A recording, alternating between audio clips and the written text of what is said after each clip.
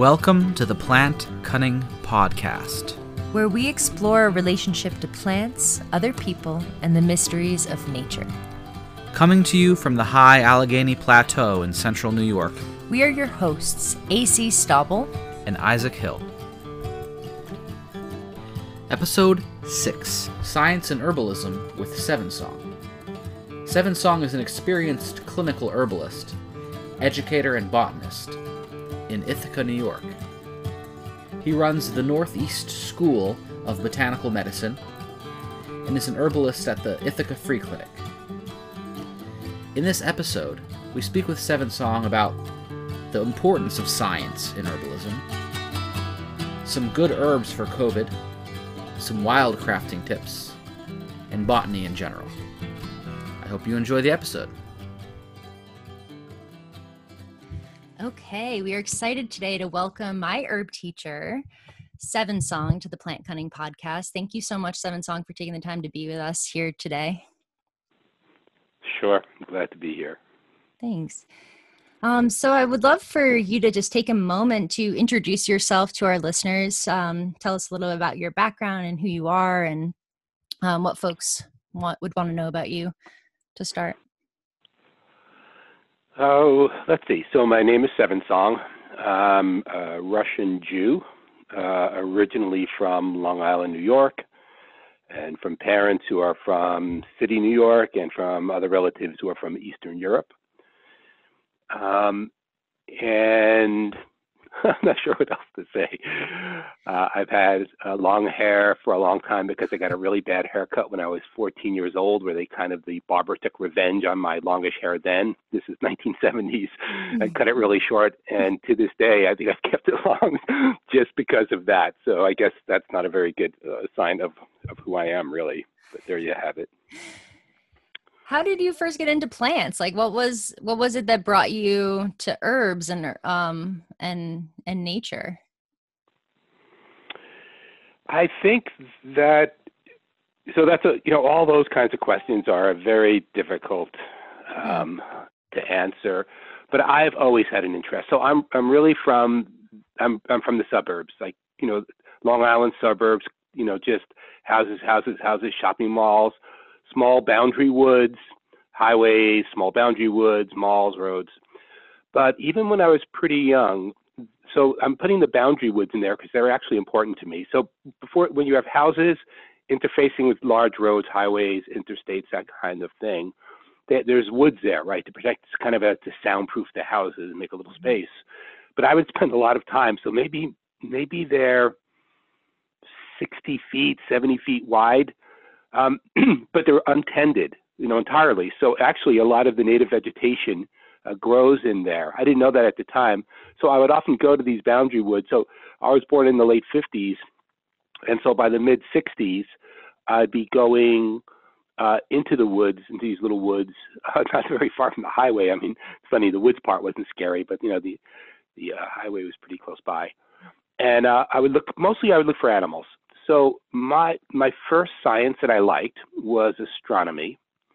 And so I had a little planetarium, really cheaply made. Like it's amazing, like with computers, and there's just like planetariums like that are so much better. Mine was, this round globe with holes punched into it. And I would go into the bathroom in our house. The only place, there was a downstairs bathroom without any windows, but there was lots of mirrors. But I would, I'd just look at the stars in the little planetarium. And then not too long after that, the next science that I became interested in is herpetology. And herpetology is the study of reptiles and amphibians. And that hasn't changed at all. I'm still quite interested in, if AC, I'm sure I can tell you, if we're walking around and we see some interesting frog or toad, it doesn't have to be that interesting, or turtle, I often take notice. And then later it became plants. But actually plants, I didn't really start taking an active interest in plants until my late teens, early 20s. So plants were much later. But part of what I'm saying, I guess, also is I've always been one of those people that is interested in both science and nature, and really the science of nature. How do things grow? What is photosynthesis? Why do clouds have certain shapes? That it's always been a deep part of my life. So my interest, I think, has been forever. in my family, my father had some interest in that. Unfortunately, he felt, I think, trapped in a job where he didn't get much time out in nature, because I think he would have enjoyed it. But he would do things, he was a hobbyist, so he would collect leaves and put them into clipboards or collect pieces of wood and sculpt them. I was more on the wanting to study them. And that really hasn't changed at all. I mean, for a while in my late teenage years, I had very little interest in anything except, trying to get through the world, which seemed very paradoxical and complicated. I mean, it still seems very paradoxical and complicated. Yeah. But back then, it was way more confusing because my own brain was way more confused. I guess that happens in teenage years, huh? I think it's pretty prevalent. I remember meeting somebody because weirdly, I got a job as a social worker in my late teens. Oh. And I had no study for it, any training for it. And one of the people we worked with always talked about how happy she was. She's only in her early 20s, but how, satisfied she was as an older teenager. And I just never really could believe her, right? But I think it was true. I think, but it's true. Lots of human teenagers go through troubling times as they try to figure the world out around them. And so plants started coming in my early 20s. My first herb school was 1981 in a school called the Platonic Academy of Herbal Studies, and in Santa Cruz, California. I'll say it again because it's really the name of the school, the Platonic Academy of Herbal Studies. Did they study been around for a long time. Did they study like the ideal forms of plants or something? I've never been. So it's right. So kind of the casual, or people usually use the word platonic to mean a non-sexual relationship. That was never it, because platonic, of course, refers to Plato. But that's exactly right, Isaiah. It's the relationship. I don't really know why, but it had more to do with some idealized thing rather. I'm really not sure why he called it that, actually. I think about maybe it. Just to be esoteric. I went there for maybe I don't know how long, a couple of months. But when I was there, in 1981, I was introduced to Christopher Hobbs, who's an herbalist botanist.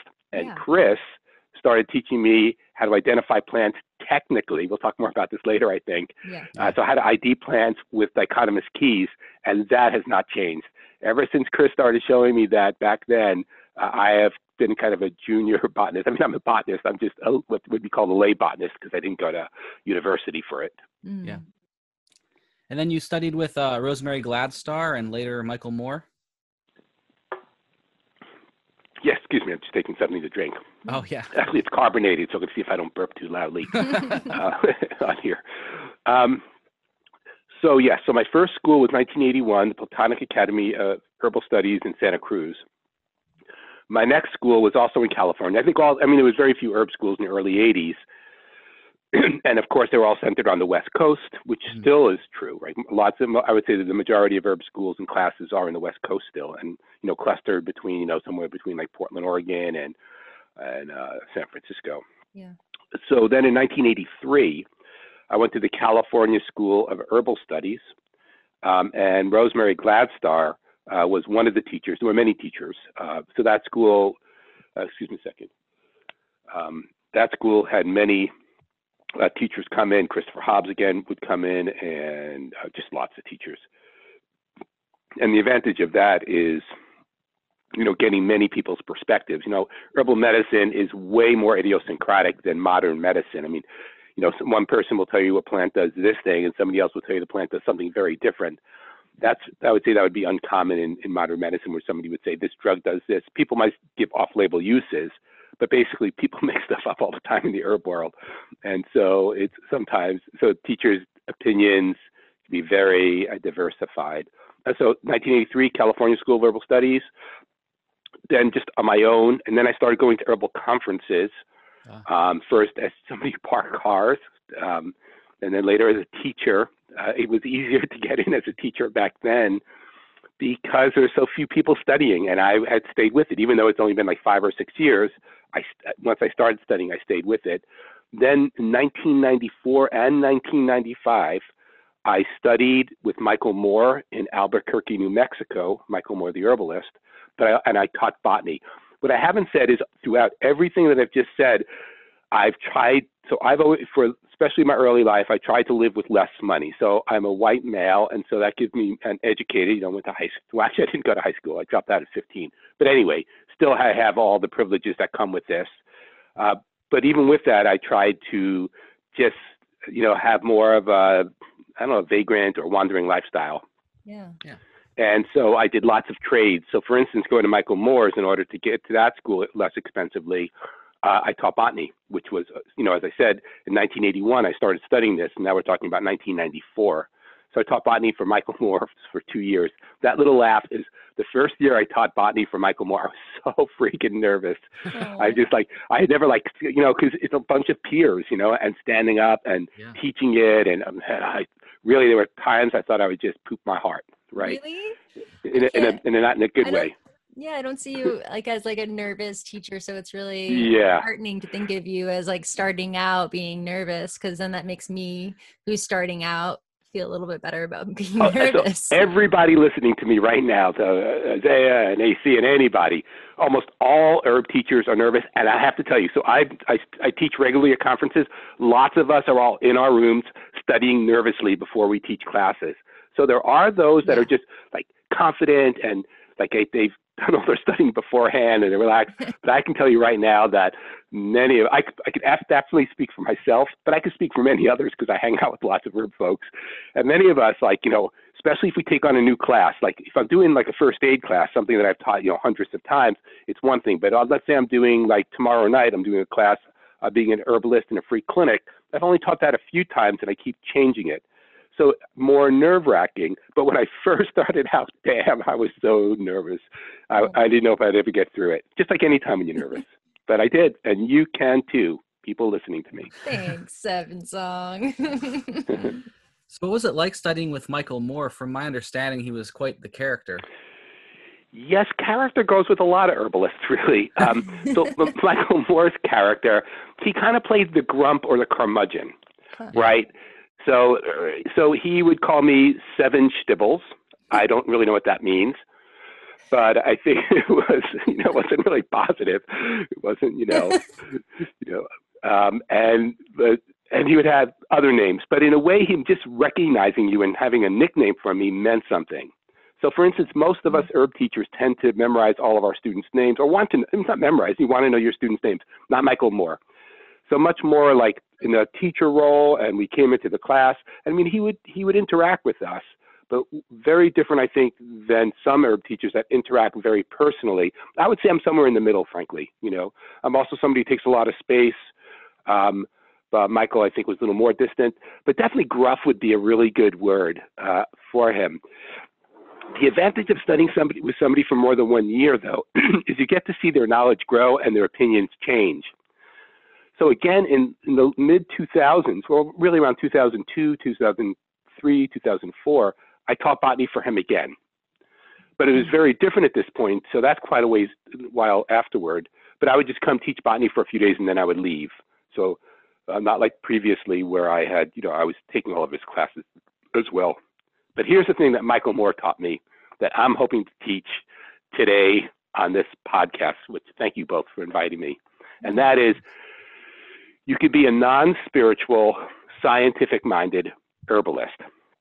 So dogma is everybody's trap, right? Dogma is a spiritual trap. Dogma is a science trap, right? So when inflexibility is always a problem.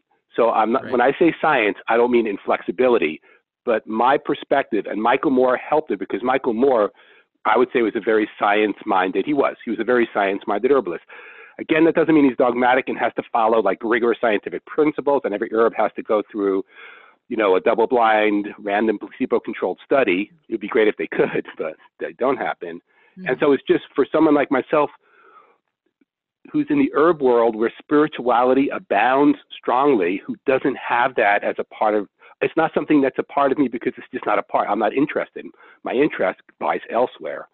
And to have a teacher who's well received, and gets a lot of accolades and is very science-minded was just a big relaxing moment for me. And so I want to do that for other people. So if you're, it's not that I'm asking people not to be spiritual, but I'm asking for people who don't place their spirituality onto me.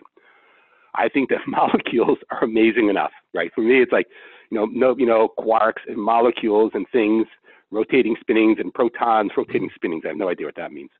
So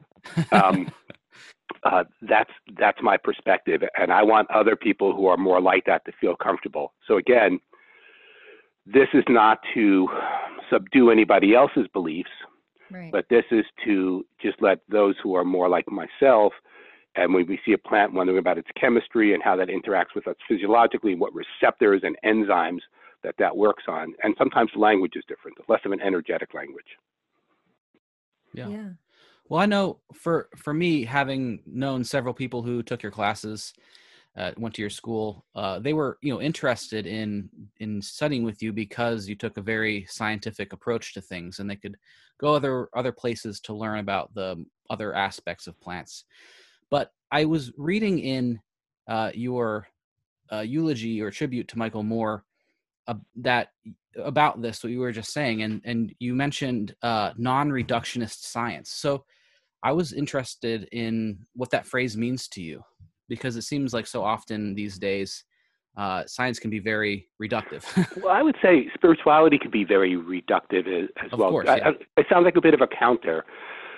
So I haven't used that term in a long time, so I have to think about this. All right. So reduction means everything is brought down to a basic principle, and that principle has to hold up under a scientific, rigorous light, right? So reduction is basically everything has a basis that can be proven. And of course, that's not always true, or not always true yet. For instance, in the world of mental health, to try to reduce somebody's complex personality and to reduce and say this person has anxiety, or this person has, terminal anxiety disorder, or even more specific than that, that would be reductionistic. But it also reduces the person to just like a set of words rather than a whole living complex being. So I would think that Michael Moore took a bigger picture approach. And so while sometimes things can be reduced, sometimes you can say belladonna is due to its anticholinergic tropane alkaloids. That would pretty much be true. But I would also say that chamomile cannot be reduced to like azulene or some of the other flavonoids within it. So I think that when we talk about this, some things have ability to be reduced and fun to do it that way, and then other things, So I guess the word reductionistic there could also be transformed into the word dogmatic. I would say non-dogmatic herbalist. Yeah, and I guess that's true with plants, especially that have been one compound has been extracted and used 1,000 times in lab rats, like comfrey or something like that, where usually there's a lot of different compounds working together. Well, that one gets tricky because sometimes one compound, it's funny because I was just reading about a compound, it's a plant hardly ever used medicinally anymore, but it's buttonbush, Cephalanthus occidentalis, and it has a very potent toxin in it. I don't really know, it's not used enough by people to really understand its play in there, but I guess sometimes it's important. So like with comfrey, the alkaloids, there's a group of alkaloids called pyrrolizidine alkaloids. And so they can be toxic. Some pyrrolizidine alkaloids are very toxic. With this, there's no question. The question is, which pyrrolizidine alkaloids and how much do you have to ingest to reach a toxic? Because as we all know, everything has potential toxicity. It's a dosage thing. Like the most simple idea is just water. Too much water can kill. But that's very simplistic because, comfrey, other toxins are much more potent. So I think when we say that comfrey is dangerous, I don't think anybody's saying the whole plant is. It's these alkaloids in them, but those alkaloids do present a potential problem. Say with boneset, or Senecio aureus, golden ragwort, or coltsfoot, all of them have pyrrolizidine alkaloids. They're all, Asteraceae. And there is a question of, is there toxicity? And then often the balance is which specific pyrrolizidine alkaloids and how much do you have to ingest and in what form and what part of the plant? But yeah, so the counter to that is St. John's wort was touted for its hypericin content. So in the 90s, St. John's wort flew to the top of the charts, the Europe charts, and hovered there for a while, selling, helping retailers and growers and sellers make a lot of money. And they were basing the antidepressant qualities on this chemical called hypericin. The genus is Hypericum. But that just wasn't true. The plant is not the antidepressant qualities of St. John's wort are, nobody knows what they are yet. It's probably a combination. So in there, the reductionism was not helpful in any way. Mm-hmm. Yeah, I was wondering if you could tell us how you stay current on these things. How do you stay up to date? Is it like medical journals and news? And you mentioned conferences before. It's totally Sean Hannity and Fox News. That's all I. That's what I had guessed, actually. Because everything they say is just so clearly, what I'm going to believe. So people who don't understand, I am sarcastic. So that's the opposite of how I feel. Yeah, no, it's good to be clear. Yeah. All right. So I read a fair amount. So here's something I find helpful for me and sometimes for other people. There is so much to study and so much to learn. And I mean, very few people, including myself, have just like one interest, right? I mean, I like plants, but I'm also interested in other things in life. As I mentioned, just reptiles alone or insects. Yeah. And so I tend to follow my whims when I have the opportunity, right? So if I'm interested in a group of compounds, then I'll start to study them. And then often within a certain amount of time, and this is true for lots of folks, my interest changes to some other thing. And then if I have the time, because if I'm teaching, then I have to study what I'm teaching. I have to be informed. So I'm giving my students clear information. But other times, I just often follow different threads. In botany, I tend to use Wikipedia. So as a plant person, they follow the APG, which is the American Phylogenetic Group, which tends to be the most current common name, the current scientific binomial, the scientific name, or sometimes called Latin name of plants. Mm-hmm. So often I look it up. Today I was labeling some photographs. And so while labeling them, I wanted to make sure that I was up to date with the most current name, because names change, because now we have DNA evidence to look and see where relationships lie. For other information, it can be very tricky. One place I definitely get information is there's an email list with a lot of herbalists who have been practicing a while. And sometimes, like I had some questions about elecampane because I wanted to use that for COVID. And so I just wrote on there because it's really hard to find accurate information when you just type it. I mean, one thing that's abysmal is herbal medicine on the web. Yeah, unfortunately, there are some good sites. It's a scary but in place general, out there. It's a lot of BS. It's a Yeah, lot of Mhm. selling. I'm For sorry, sure. Nancy. Yeah, the internet's a scary place when you're out there trying to search for, herbal medicine for this or that. It's a lot of false information. So it's hard to know what herbalists to trust. Yeah. Which herbalists? Yeah, it's easier so one of the things so this is a question that sometimes I get asked. So I'm going to ask myself and then answer it. Hope that's okay. So why being an herbalist? And I think one of the reasons that I chose herbal medicine is the company. I think that I just started, often smart, interesting people who have diverse interests and are willing to question dogma. Yeah. And often pretty kind, really. It's like around other groups of people that seem way more competitive. And there's always competition. I mean, humans are a competitive animal. But in general, I find people pretty open. When I first started, in the 80s, people being accepting of me and allowing me into this clique. And so I think so. What I guess I'm saying to answer the question is, after 25 years or so, I have a pretty good network, and I'll reach out sometimes. But it's hard to find. And there's a lot of information that's just not answerable. And then medically, I just look it up. So if patients are on medications that I don't know, I just go online, and there's so many good websites that describe how, the class of a medicine, and they don't say how it interacts with herbs, but they'll say the class of the medicine and some other information, what it's related to, and its, purpose, those kinds of that information. I have to look up medications a lot. Most of my patients are on medications. Yeah. So speaking of the internet and trying to look things up, these are kind of wild times right now with the coronavirus. And I was wondering what you would say the role of an herbalist is with COVID-19.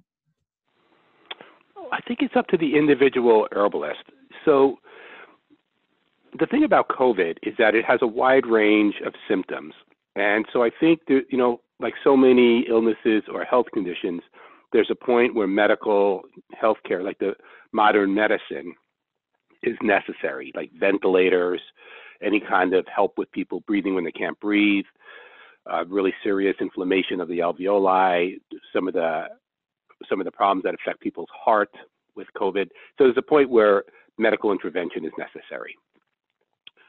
Right. Then there's I'm going to swing and polarize, and then there's the where it's not really many symptoms at all, and so it's basically that's what your job is. The person has tested positive for COVID, and they have their smell is temporarily decreased.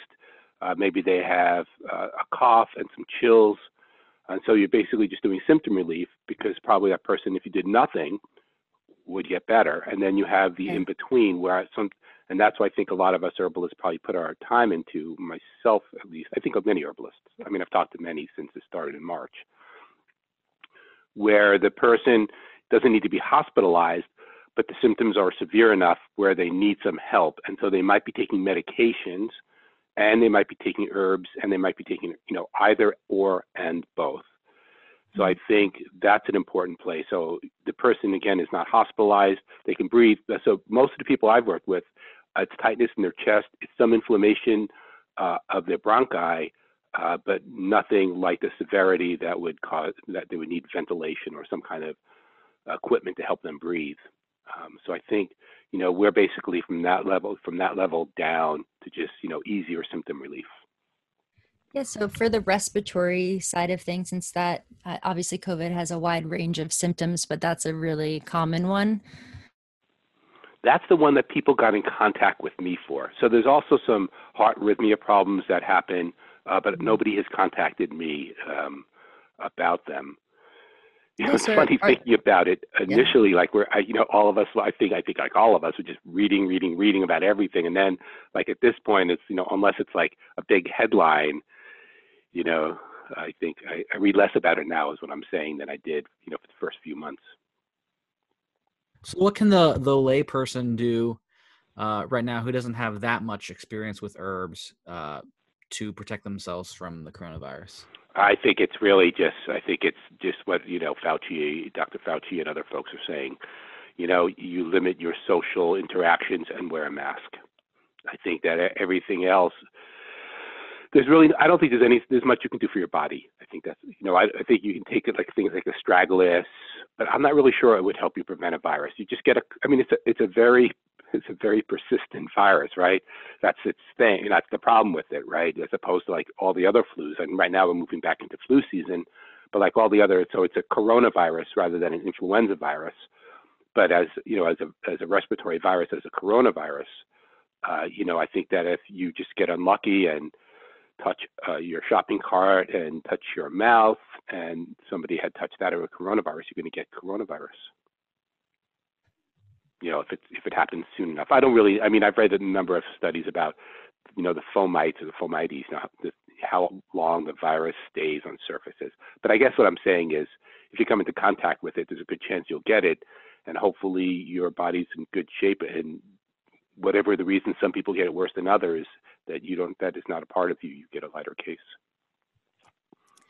Right. I was wondering if you could speak to the online controversy of elderberry in these times. That's so weird. It really is. All right. So what happened is basically there was alarmist posts by somebody who said they were an herbalist. They might be an herbalist, might be a good herbalist, about something that they learned from their teacher. And so it has to do with what's called a cytokine storm. So this is straightforward. A cytokine storm is when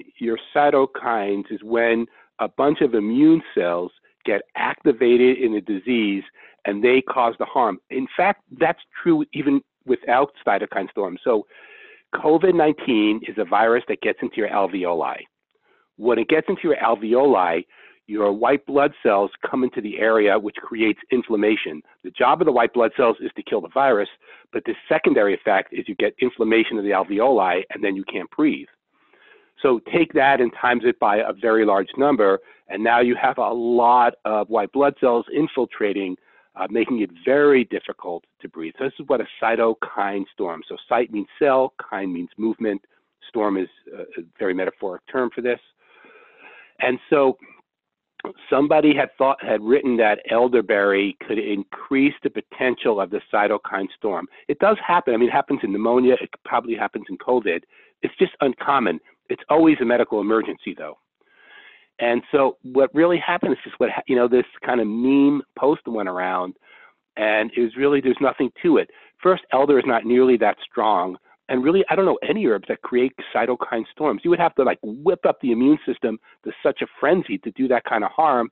If elder did that, a plant that's been in continual use for hundreds of years by at least European folks, by probably many others, because also I see it growing in Central America. So many people, I think we would have noticed this a long time ago. So then we're putting in like a separate situation. So it doesn't do that with normal, influenzas or coronaviruses, but how about COVID? But there's really zero to it. Like nobody has seen that. And so it's just one of these things that make me hope we have a new president in November. I really won't change that. I just hope we have a new president in November either way. Yeah. So are there any herbs or herbal actions to avoid if somebody is in the stage of COVID where their respiratory system is, really congested and they're having a hard time breathing? Are there things that you wouldn't do? I would avoid the first thing is protective. So the thing that really irritates people who have COVID is smoke. So, like you would imagine like a really bad scenario is if you live somewhere in Colorado right now, where there's a lot of forest fires. Oh man, yeah. And you have it because breathing in is going to create more inflammation. All particulate. So the first thing is avoidance of particulate matter, meaning smoke, in your lungs. Herbally, I don't know anything that I think like some herbs I might not use a lot, like lobelia, because it can open the bronchi up. But that's only if there's smoke in the air or something, where you might get more stuff down deeper into your lungs. But I'm not really sure. I mean, I might change my mind later.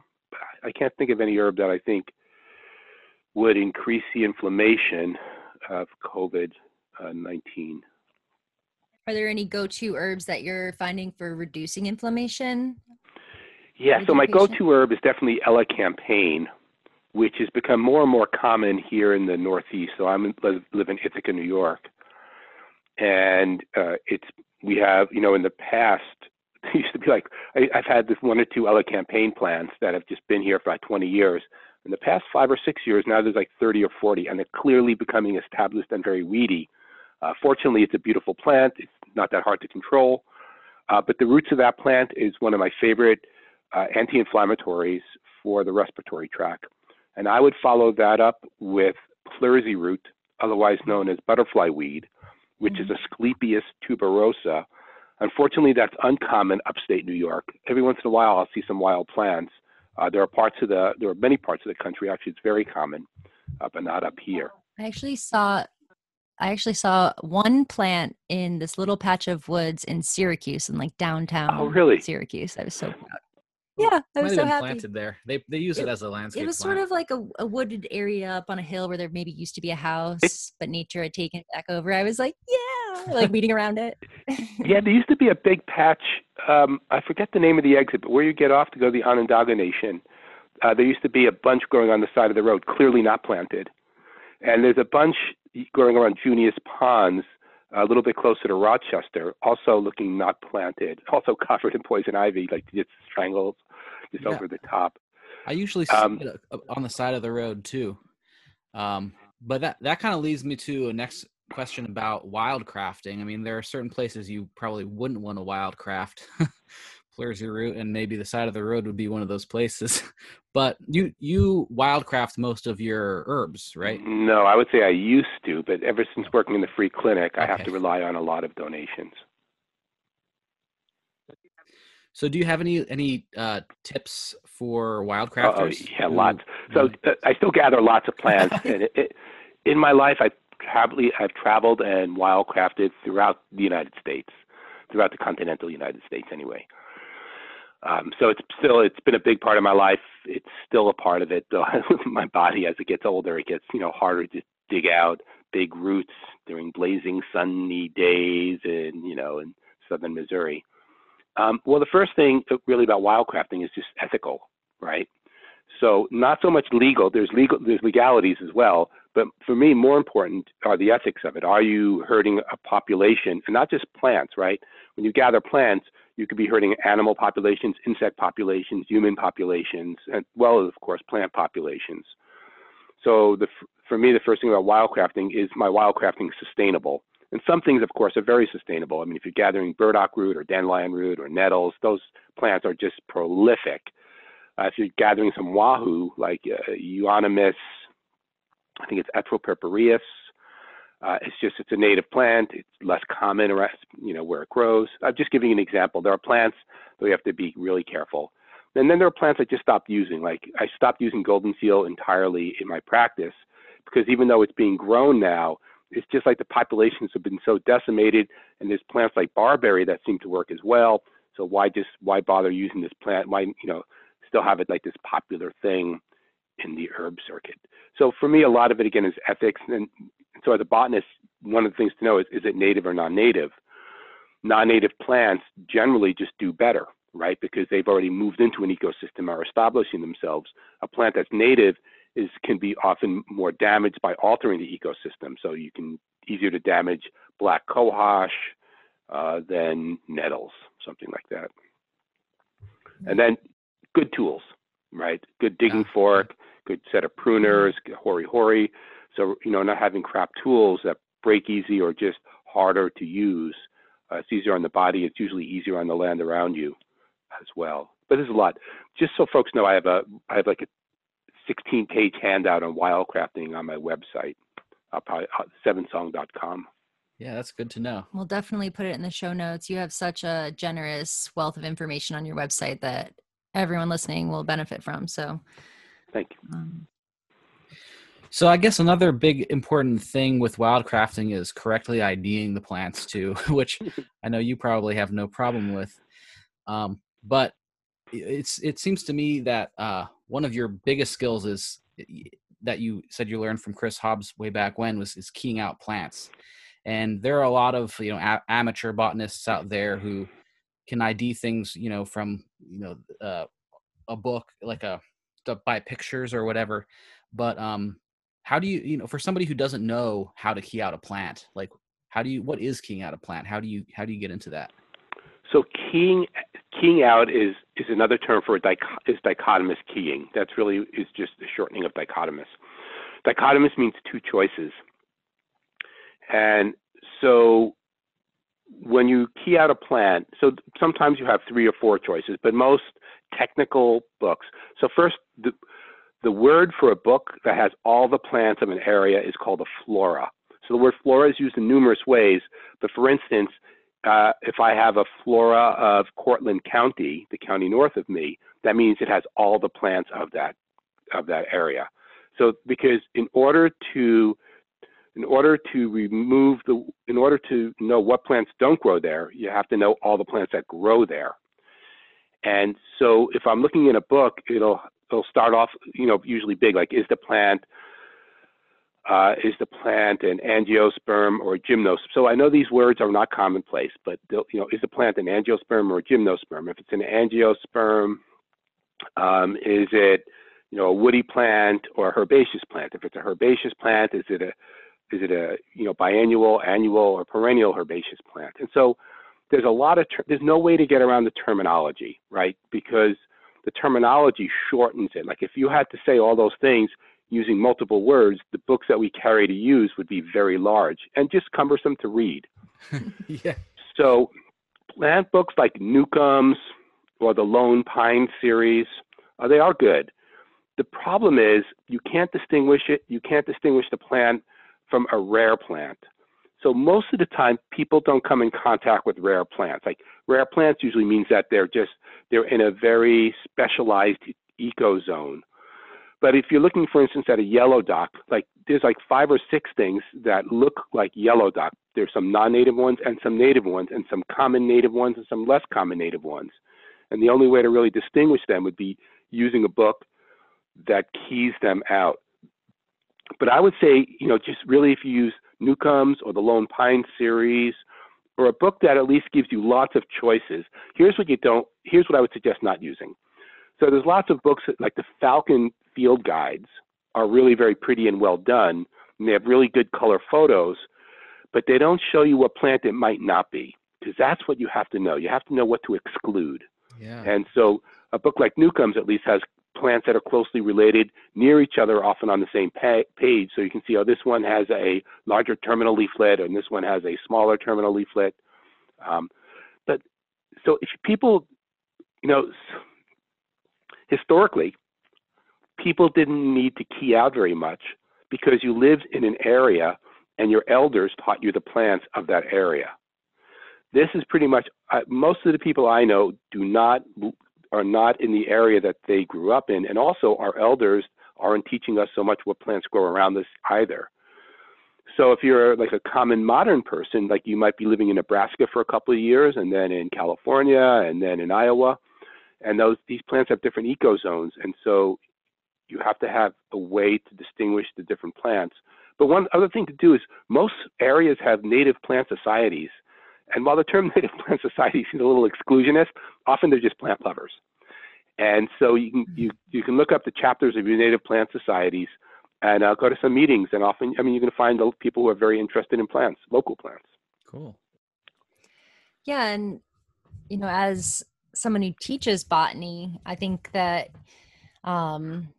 this might be a good segue to talk about your teaching, your school and workshops and your apprenticeship program. Because as a former student, actually, I shouldn't say former student because you're my teacher. I'm still your student, even if I'm not enrolled in your program this year. But yeah, we spend a lot of time on botany. You take us into the fields one of the 3 days out of the week that we're in class, and we're on plant walks, and we're with our big botany books and our loops, looking through the loops to identify things. And then we even go on field trips. We go to places to go outside of our the zone in the Northeast. We go to bogs, we go to the mountains. So I would love for you to maybe just tell people about your school, the Northeast School of Botanical Medicine. Thanks, AC. And you're still my student until you become my peer, which sweet.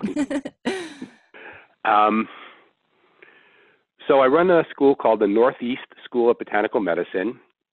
I've been running it since 1994. Of course, everything's a little bit weird, complicated, and not happening in 2020. Yeah. I'm running the school though next year, so it's very complicated to discuss what I want. So if anybody's listening to this and you're interested, go to my website, sevensong.com, and go to the program you're interested in. Let's say the Weekend Herbal Program. There's a bunch of drop-down menus, or the Community Herbal Intensive. That's the 3 days a week. And then you can just read the long descriptions about what I'm planning to do next year, which is I'm hoping to go live because I miss in-person classes, but I don't know if that's going to happen, of course. So you can read much more about it. If you read it and have questions, you can contact me. So I would say my school is divided into 2 parts. One of them is about plants. So I teach a lot about botany. When AC was talking about big books and having loops and sitting down, I miss that. I don't miss it personally because I still do it. I mean, I constantly key out plants. But so that's I don't miss part. it either, to be honest. I think most of the students leave the school and are just so glad to get rid of their Gleason and Cronquist, which is the technical book that we use to identify plants in the Northeast. Mm-hmm. So, but the reason I do that is because if people move around and they want to gather plants, if they move to like Washington State, you're going to use the Hitchcock and Cronquist book. If you move to Utah, there's an entirely different flora. But they all use basically the same terminology because it's science, and science tends to have distinctive terminology that's helpful once you understand the terminology. So the words: Um, so, so the plant side of the school is proper identification or accurate identification. Proper sounds so English. Proper identification. I have no English accent. Sorry. Proper identification. Accurate identification, and then how to gather the plant and how to do it reasonably ethically. I mean, as herbalists, we kill plants. I mean, we take plant parts, we kill plants. So how do we do that with doing the least amount of damage to the rest of the ecosystem, right? And how to do it, in a thoughtful way. Yeah. And then how to process the plants. So you make glycerites, you chop them up, you put them in a blender, or you're going to air dry them, how to process the plant. And then the last part of the plant is the hardest part, and that is how to use them.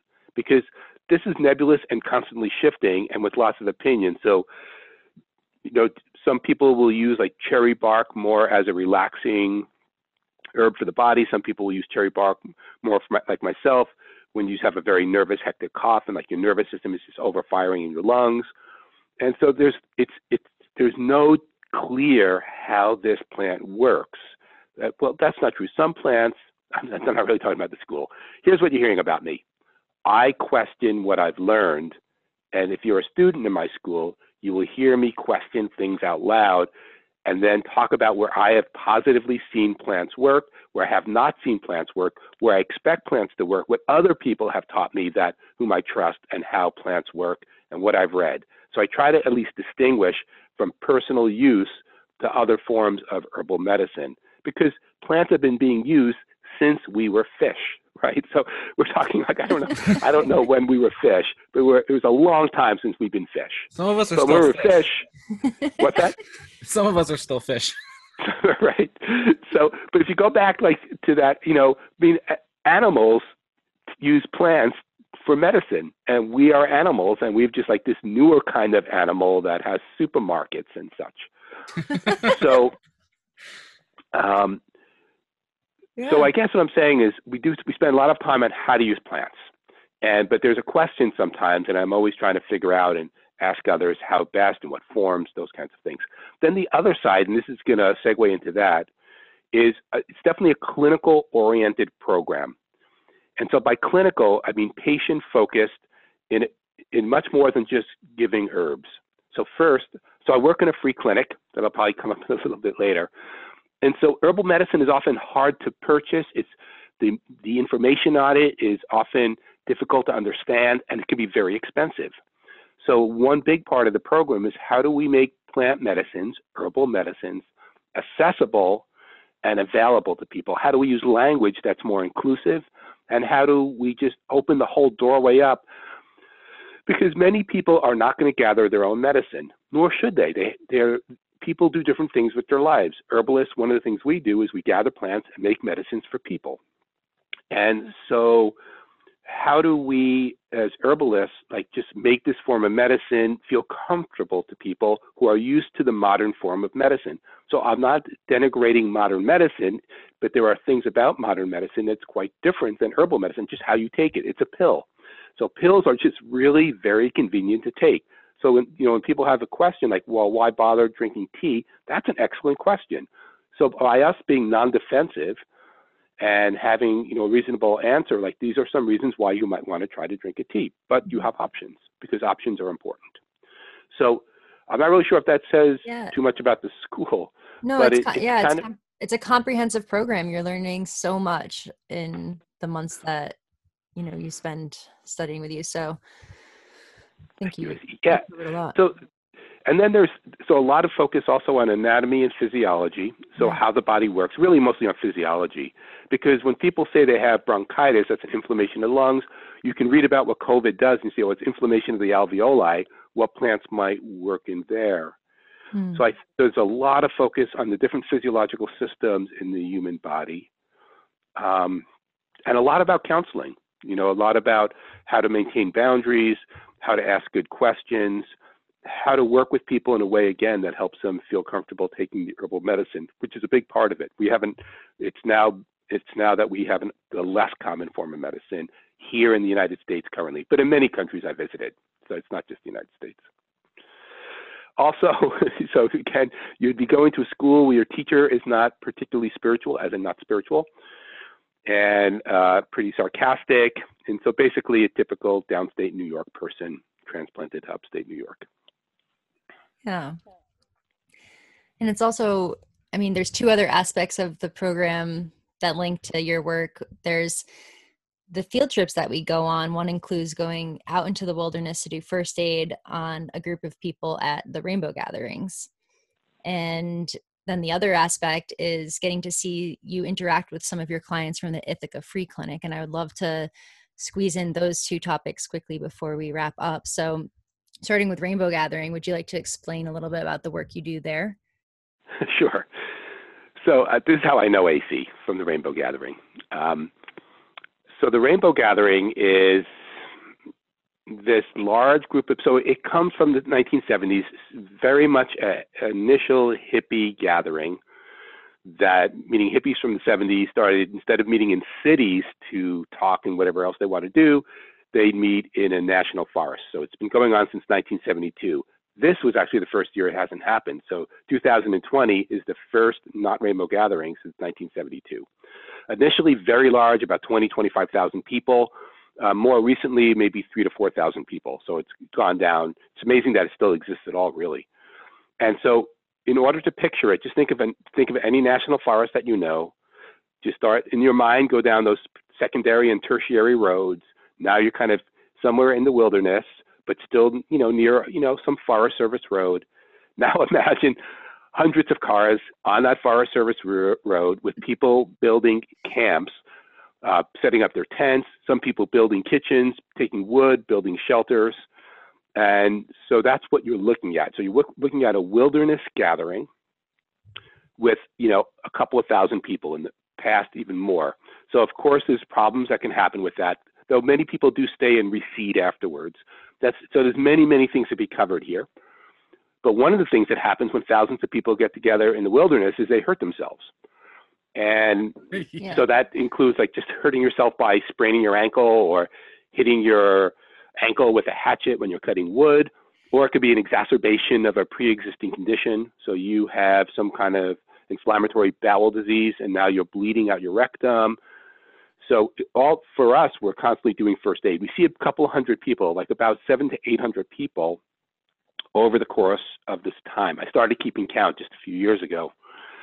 Now, half of those people would probably be fine if they did nothing. Many of them really they hurt their feet because they're walking barefoot and they're not used to walking barefoot. So the remedy for that, of course, is shoes. So, but a lot of other people have some serious health issues or exacerbations of, pre-existing conditions. What that means is that you have asthma. Now you're having an asthma attack. What we mean by first aid is we're going to help with your symptoms. Maybe we'll help you figure out a place where to go or what to do afterwards. But first aid is basically dealing with the symptoms at hand, as opposed to chronic health care like the free clinic.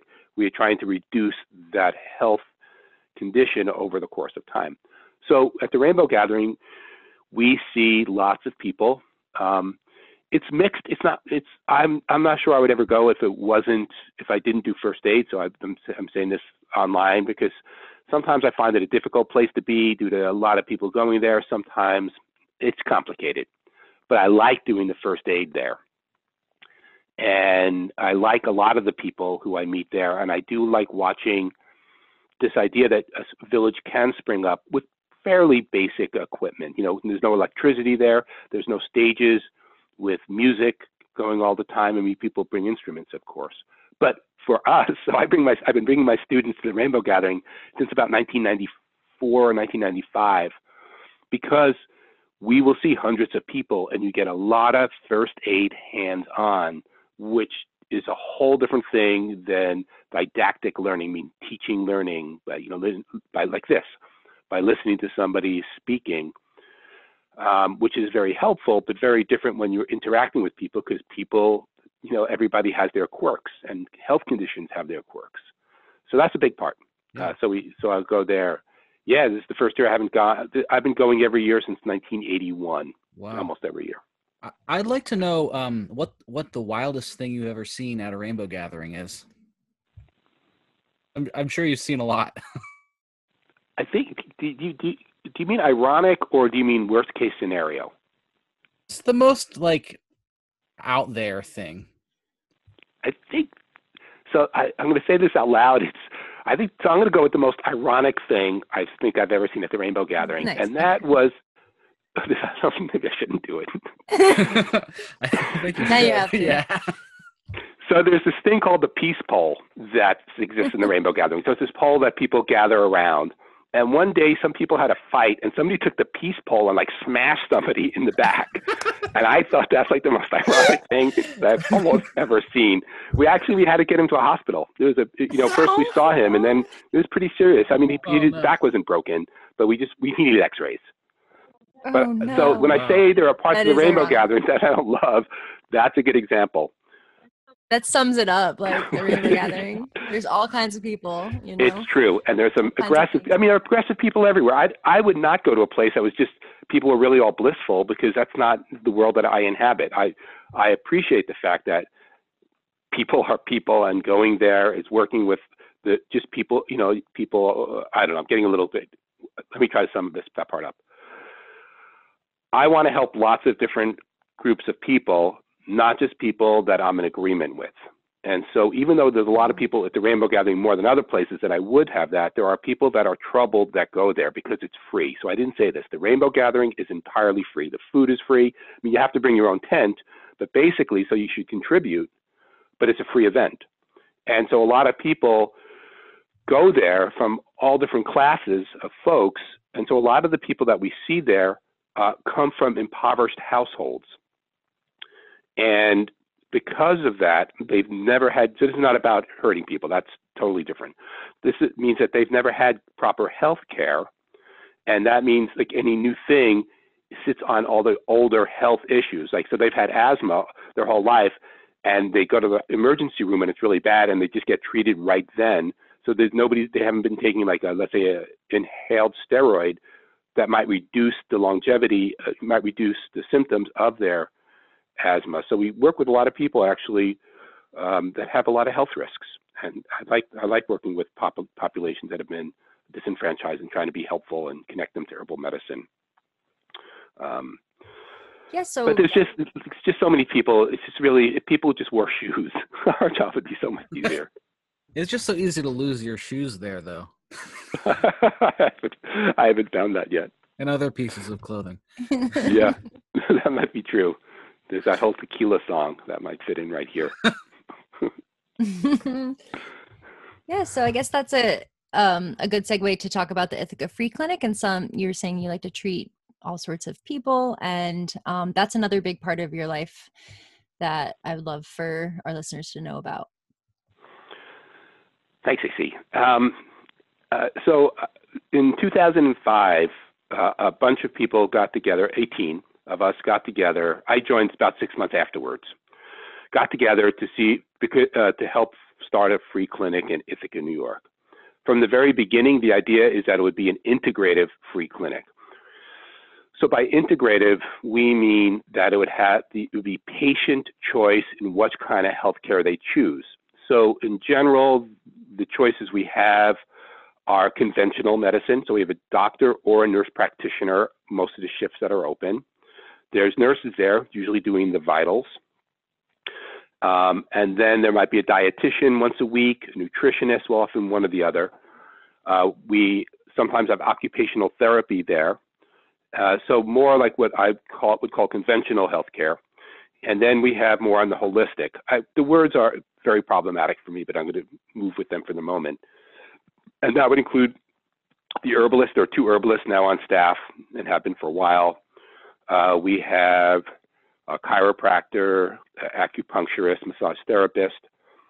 And so we're only open between 8 and 12 hours a week for these different practices. And I've been working there since the beginning. I'm pretty much the last person standing there. And so I've seen thousands of people since I've been there. So if you don't hear it in my voice, I want to say that I'm incredibly free clinic proud. Like, I think it's one of the things I've been a part of that has made a lot of impact on myself. I've learned a lot, and other impact on other people. We give away, all the herbs are free. So we give away, I'm getting a little distracted because it just started pouring. So rain distracts me. I apologize. Some people it's airplanes. For me, it's rain. Cool. I'm sure it's coming our way soon then. Yeah, it is. It's pretty heavy. I mean, it's definitely a garden watering kind of rain. That's good. So, sorry about this. I'm going to move downstairs. I keep talking. So, all the herbs are free. The refills are free, and we tend to work with more local people, but really it can be anybody. And I don't know, maybe I need a lead question here. I usually don't. So I will see as an herbalist anybody who comes to see me, no matter what their healthcare condition is.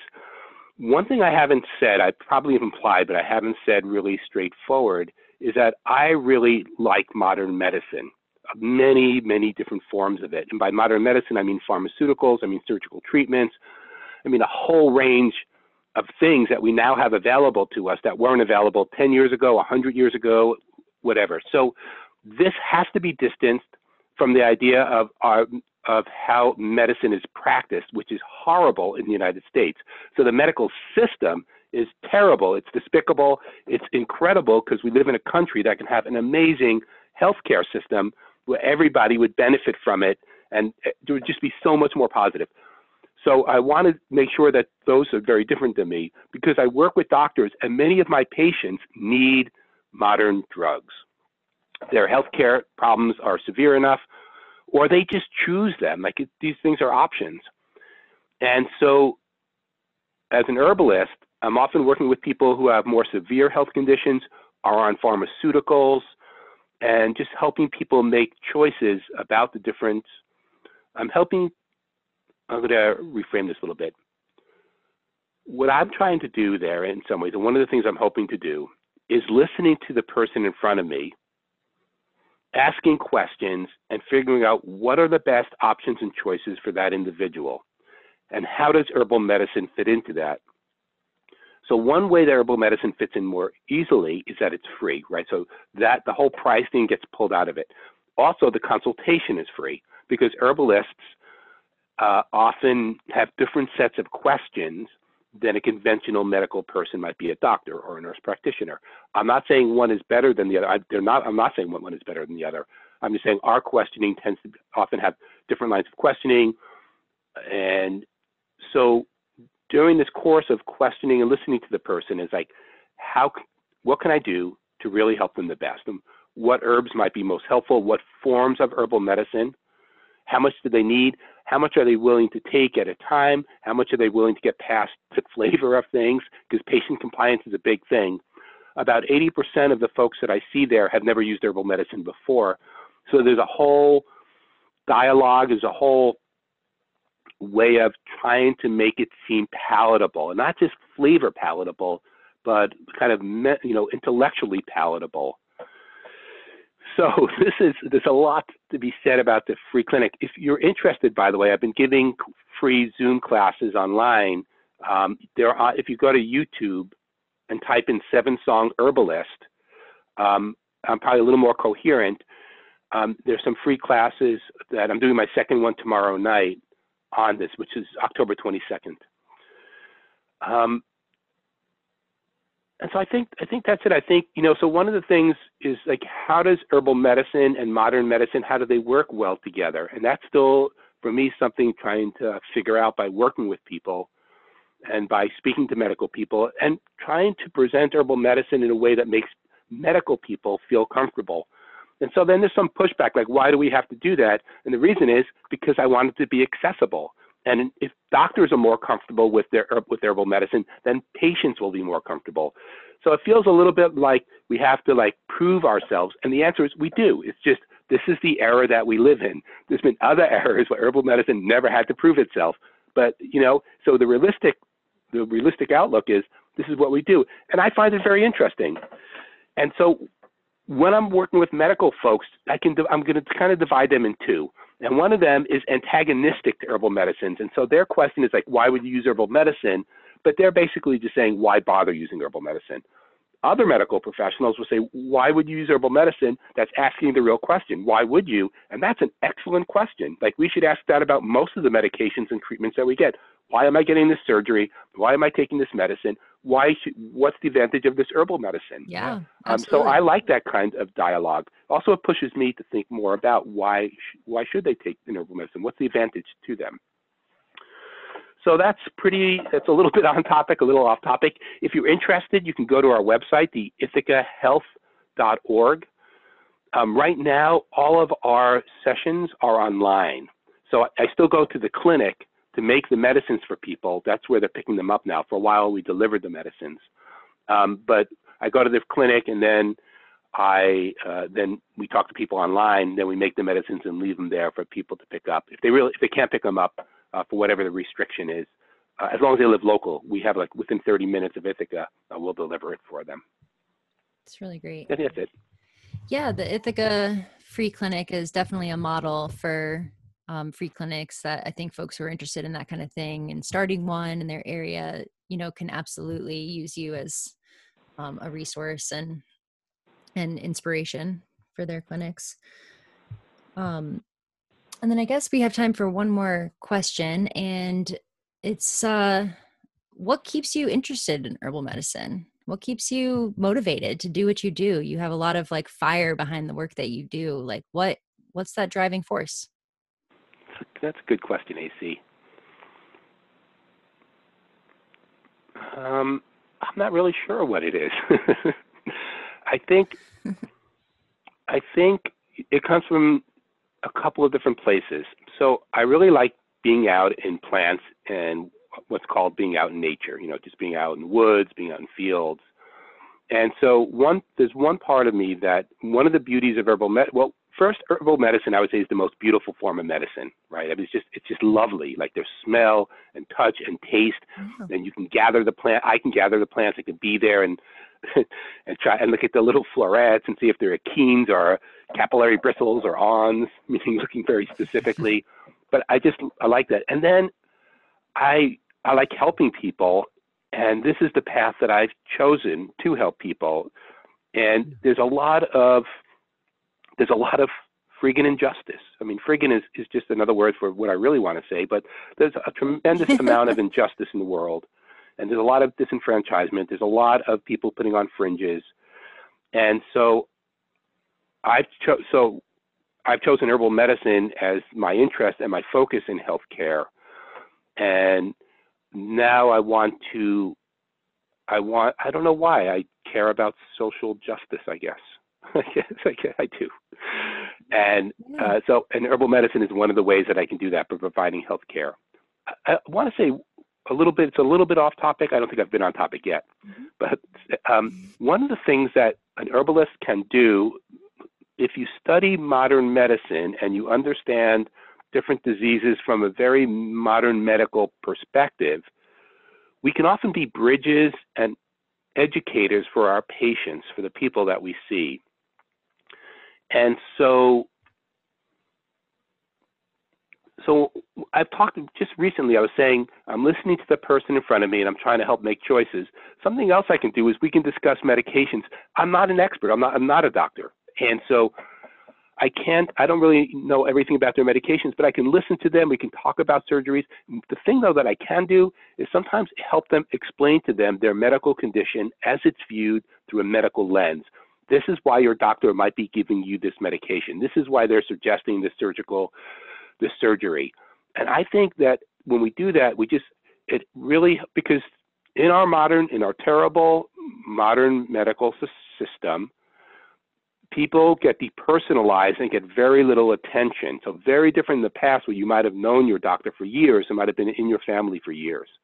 And so this person you don't know, they don't know you well. So many medical people are excellent and care a lot. But many times, I mean, this is one of the most common complaints by people talking about the modern medicine to me, which is depersonalization. For sure. They go there, that person doesn't really know them, just makes suggestions. It feels very aloof. They don't give them the time of day, Exactly. No bedside manner.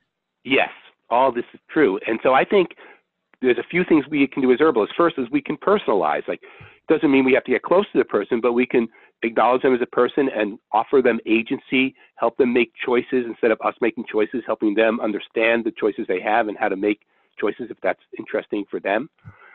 And then also discussing some of their healthcare as viewed from the medical perspective and putting it into terminology that's easily understandable. So this is why they're saying this. Does that make sense? And that way they get to make better choices for themselves. So I think that's real. I think herbalists, it's incumbent upon us as much as we feel comfortable to take on this role. It's a role I feel comfortable because I'm pretty medical oriented anyway. And so you can see the relief in somebody when you discuss this autoimmune condition. This is why you're taking this medication for this autoimmune condition, because it affects these specific groups of cells. This is why you have side effects from that medication. But, and then also say, so my goal is not, let me say that really clearly because it's true, my goal is not to get people off their medications. My goal is to help them understand better. That's right. Very lovely. Yeah. And thank you very much, Seven Song, for being on this podcast. It's been a very educational and interesting interview from my end. Thank you. Yeah. Good luck with it, both of you. It's been awesome. Thank you for bringing plants into people's lives and into their ears. Yeah. Yes. Yeah, thank you so much again, Seven Song, and we'll talk soon. I'll put all of the things that you mentioned in the show notes and your website and links to the clinic and a little about the Rainbow Gathering and all that. So, thank you. Yes, thanks. I think we're getting some lightning in between us. Oh. Cool. That's awesome. Oh. Yeah. Wow. Exactly. Interesting. Okay. Well, let's log off then. We'll leave you to the rain. Yeah, all right. enjoy the rain. Bye now.